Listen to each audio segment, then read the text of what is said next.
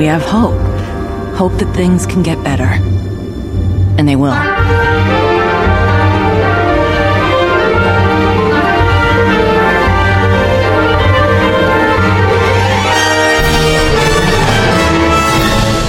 Bizzle! You called the Jesse James. Jesse, a.k.a. The Bizzle. Oh, the Bizzle, thank you. The Bizzle? Thank you, The Bizzle. Yeah. The Bizzle.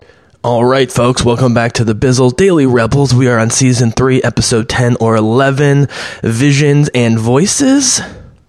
This is the, I believe, 4th out of 5 Darth Maul episodes. There was Twilight of the Apprentice, Season 2, and this is the 3rd of 4 in this season. And we don't see Ezra again.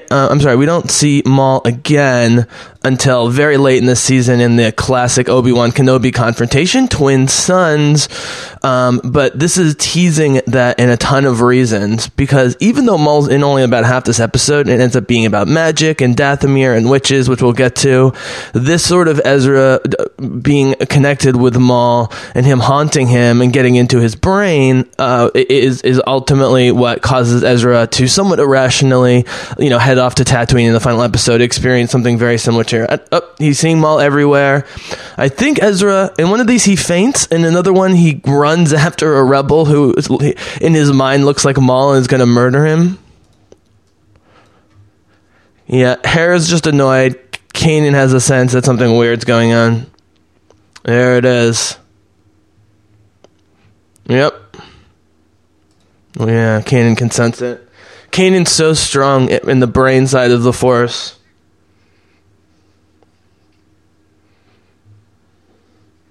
So this is the opposite of Ezra being whiny. This is them thinking Ezra is acting like an immature child, but he's actually experiencing things on a super high level that even adults might not be able to handle, let alone a kid.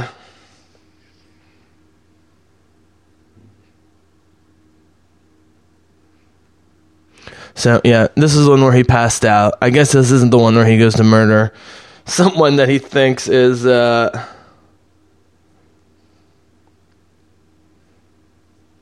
It was Maul again. The briefing, yeah. Yep. It's right there. You saw him.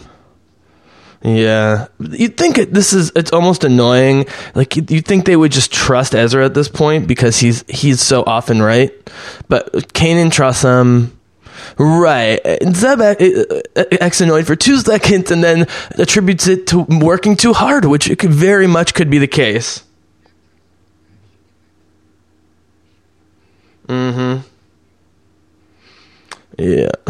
I had a bad something. Yeah, you had a bad, horrible vision with Maul. You got so much responsibility there. The holocrons that are emptied, I suppose. Right. Yeah, he knows the Maul thing is still going on. So, I've talked about how, the Maul performance and character with Sam Witwer, it always is better than the episodes. It's just his arcs in The Mandalorian, with the Mandalorian stuff and the Clone Wars, are so extended and epic. It's hard with these single episodes where, with the 5 episodes, starting with Twilight and ending with him, spoiler alert, getting murdered for the second and, I think, final time by Obi-Wan, is one giant story of him sharing knowledge with Ezra and needing more and more and more of it to find Obi-Wan, but it's never clear why Obi-Wan is such, other than getting revenge for killing him, but it seems Darth Maul wants to kill the Sith, but he's also involved in underworld stuff, as we see in the comic books, in the Clone Wars, and of course at the end of Solo. So it's just not totally clear to me what Maul really wants, but that's kind of the point. I mean, Gollum knows that he wants the ring and will do anything to get the ring, but outside of that, oh, here it comes. This is the almost murder of the rebel. But outside of that, Gollum, of course, doesn't know why he wants the ring. That's the whole point. That's what the ring does. It makes you want it for the wrong reasons or no reasons at all. Kanan. Yeah.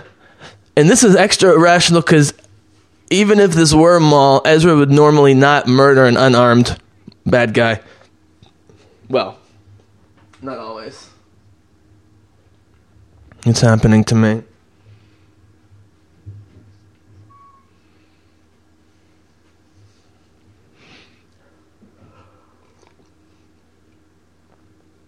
Yep, be careful. Oh, this is a great series of scenes going from the Bendu and then Maul knowing where their base is. There goes the Ghost looking amazing.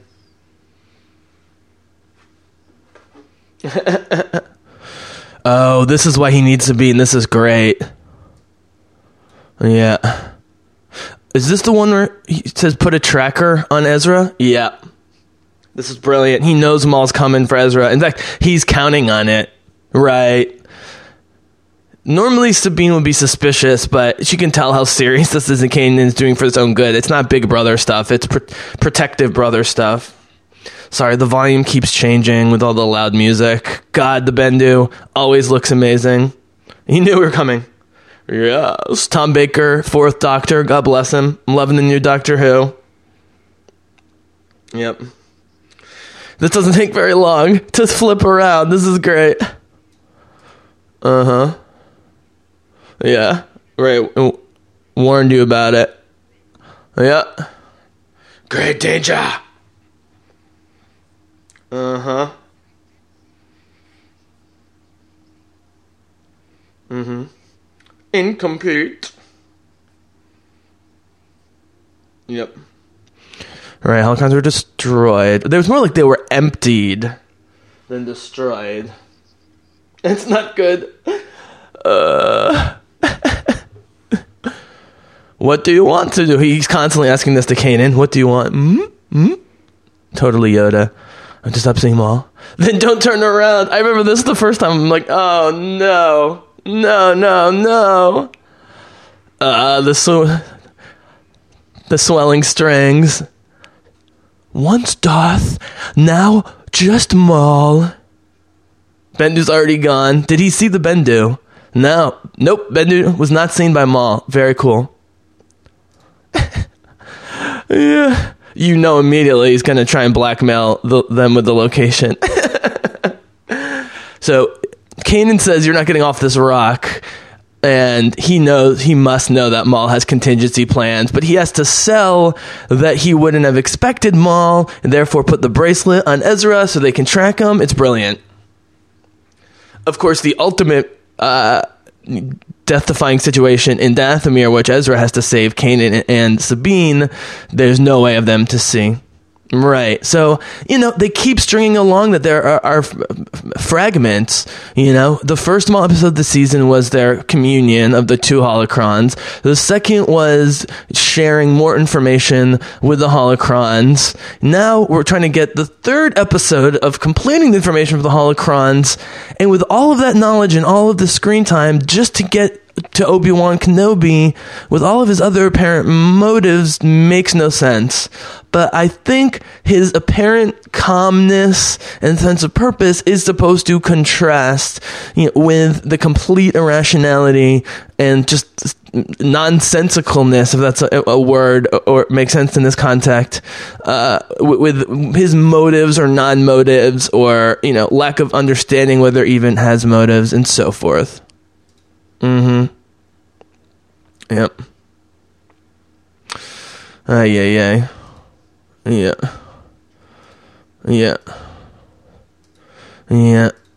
Kanan again selling it.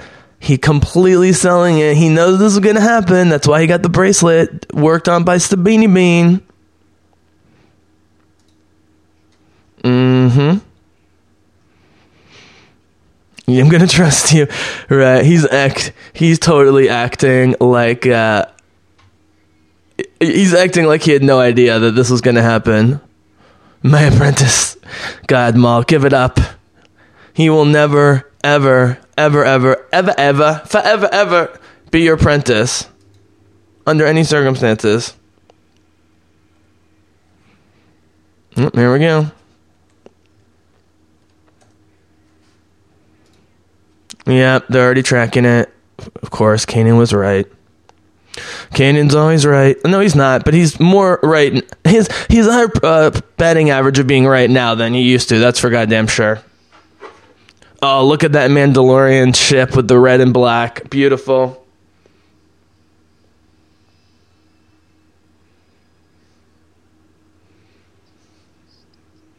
That is Dathomir. All right.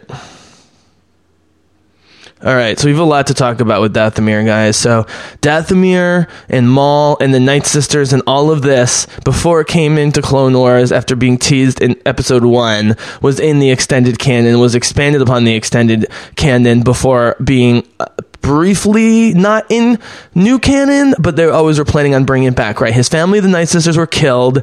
That's the women, masterful witches. Now, you guys can go to Wikipedia and look this up. If you watch Clone Wars, everything with Asajj Ventress and the Night Mother or whatever she's called is amazing. The rebirth of Maul, they made happen, even though I thought there was no way they were ever going to be able to find a realistic way of bringing Maul back, and it didn't matter because the freaking execution was so good.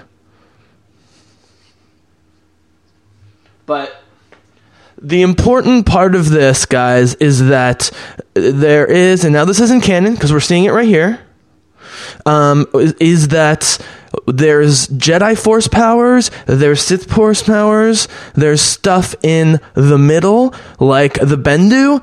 Then there's, Ahsoka, who's gray or silver, as I've been calling her, sort of a freelance light side Jedi.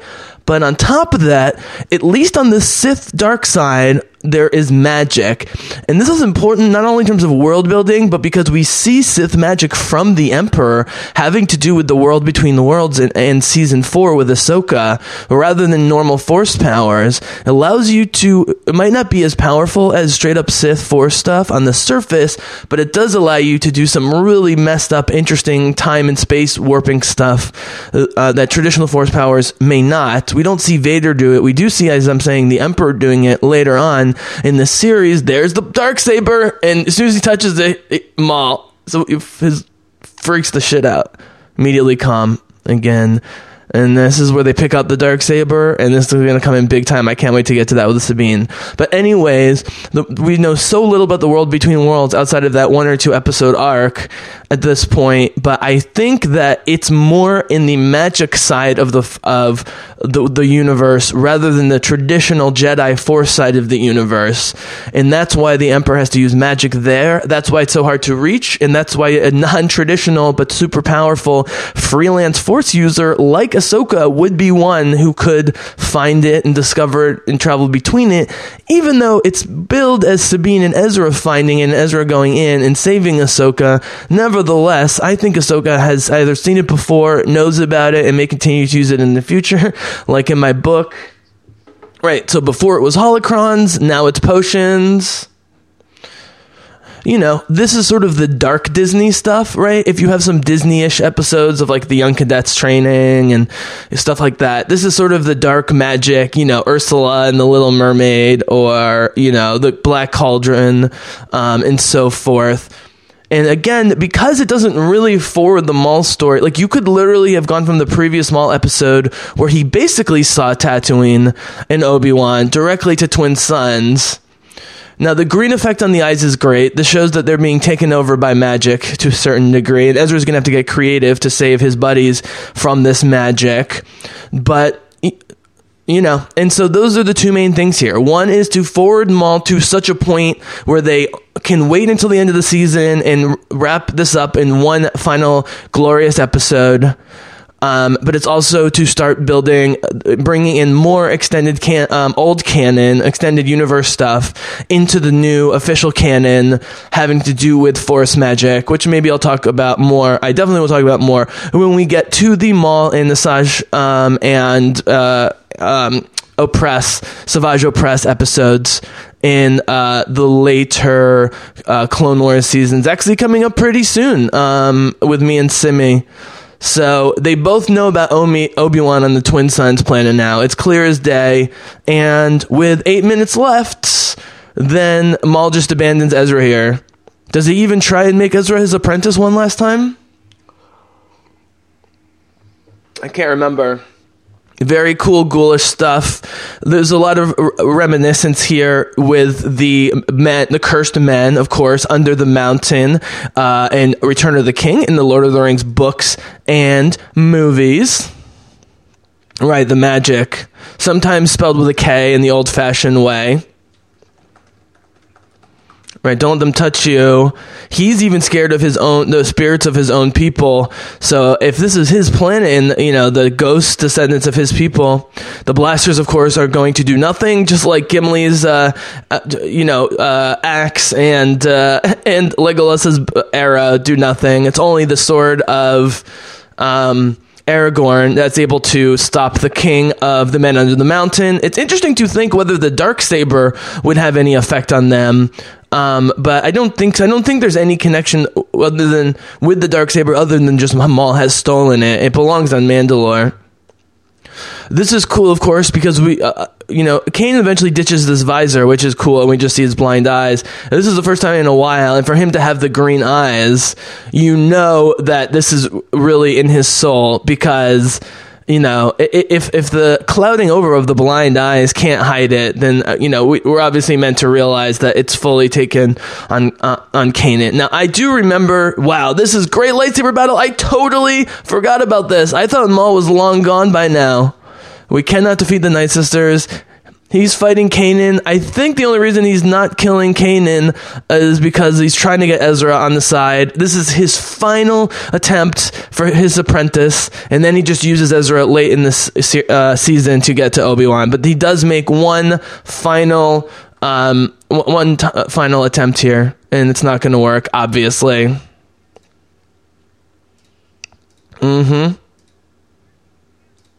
Right. The altar is the source of their power. It's unfortunate about your friends. God, he's so bad at selling joining his side. Not that Ezra would join if he had helped his friends, but this is locking it in for shizzle. It's never going to happen. Yeah, forget the past. This is the Kylo Ren, let the past die, etc., etc. Very Nietzschean, very existential. And yeah, it's just so selfish. Right, exactly. You disappoint me. This is the whole Emperor lack of vision thing, which is an important ongoing theme. Bad guys often accuse good guys of lacking vision. I often accuse people of lacking vision, but usually with bad guys, it's usually big things like let's take over the universe and genocide and so forth. So that's not the kind of vision we should be going after, obviously. Okay, so now with less than 5 minutes, including credits, so there's like 3 minutes left, we have to sell this entire mini adventure in the climax here of him saving Sabine's climbing just like a Gollum. I mean, that's exactly how Gollum climbs when we see him at the first come after the hobbits in the Two Towers. It's my precious. Yes, precious. Yeah, Sabine with the Darksaber. So Sabine, for psychological, familial, political, and all sorts of other reasons, doesn't want anything to do with this thing for a while. And Fen Rao and Kanan have to convince her. But I'm sure it didn't help that the first time she wielded it was in this horribly, mind-controlled state by the Night Sisters. Very cool. He just force pushes her outside the cave. So why can't he do this to Kanan? Yeah. It's not worth it. Every time they do a mind meld, Maul gets more information. Ezra can see the information, but it just, I guess that's the whole point, is that Maul does get what he wants slowly, and Ezra has to keep doing it because of threats against his friends and so forth. Okay, here we go. Kanan saying, right, so now Kanan is channeling Mother Talzin, I believe, the head of the Night Sisters. I won't go to Asajj Ventress Quinlan Voss. We'll wait till we get to the Clone Wars with Simi. Right, let my friend go. That's never happening. Perhaps if you prove stronger. Yeah. There we go. Not losing you to these monsters, he says.